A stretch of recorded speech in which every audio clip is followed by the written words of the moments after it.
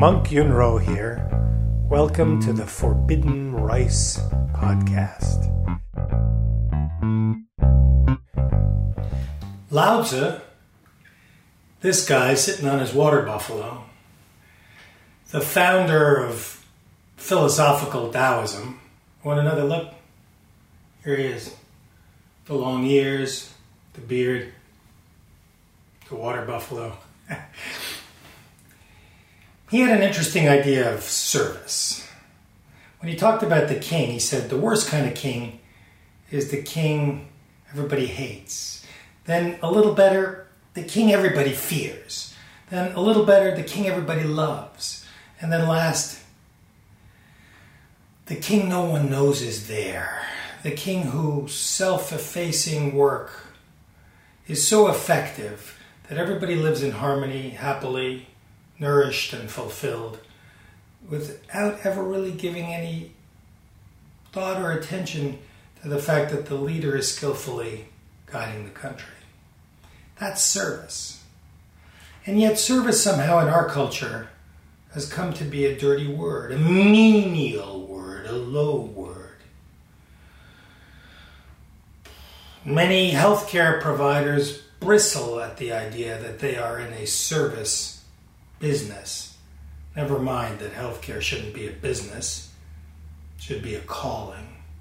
But let's stay with service for right now. I remember going to Japan and taking a ride on a bullet train and being so impressed by the young boy who was a conductor there in his very beautiful uniform, perfectly clean and pressed. The pride he took in his work, service, making sure the passengers were happy and safe. I think about a few recent experiences I've had in restaurants locally here in my little corner of the world in South Florida. One time, I've been going to a restaurant that I discovered, a Japanese place, for a few weeks, and one day I walked in for lunch, maybe my 5th or 6th or 8th time there, and I was alone in the restaurant, the only one. I ordered the lunch special, and I asked the waiter if he could substitute on the lunch special, instead of bringing me a greasy spring roll, because I didn't want fried food, would he put a little salad or a little scoop of rice or something other than that? Or at worst, just leave it off. He said, sure, no problem. He came back a few minutes later and he said, the owner says no dice, no substitutions. And I said, excuse me? I'm just asking you to leave something off the plate that I don't want to eat. He said, well, you could not eat it, but we got to bring it. And I said, a little rice, a little lettuce? He said, no. I said, do you recognize that I'm the only one in the restaurant? He said, I do. I said, are you willing to lose my business over this ridiculous policy? He said, well, that would be up to you. So I left. Another time, I've been giving a lot of business to another local restaurant and had them cater a birthday party for one of my students. I went to pick up the food after speaking to the owner twice during the day, only to find they hadn't begun cooking the order and it wasn't anywhere near ready, wasn't going to be ready. And when I expressed my dismay, she offered me a drink. I haven't gone back there either.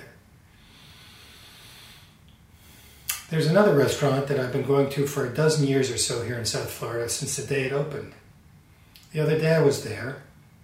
I asked if they had gluten-free soy sauce because it sits better with me. The owner came over, she said, we don't have it. I said, okay, well, a lot of places are carrying it now. Would you get some for me? A little bottle? Just keep it because I eat here so often, many times a week, and I bring people here. It'd be nice to have it. She said, no. I said, really? She said, you want it, you buy it. I said, it's $1 or $2. It's your restaurant supply. Just the next time you're... She said, no. I don't go there anymore either. I realize that this is maybe not the pure subject of service. This may have to do with business or the customer, but in the end, I think it boils down to the same thing. I think it boils down to extending a little bit for somebody else and taking satisfaction and pleasure in that.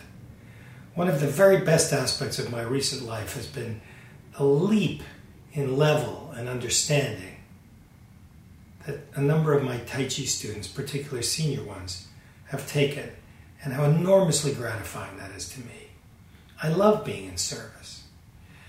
When I'm out driving around, if I have an opportunity to let somebody in line in traffic, or to let someone go first when a lane is closed and we're alternating who gets to go, I relish the opportunity to be of service, and I do not feel in any way diminished by this.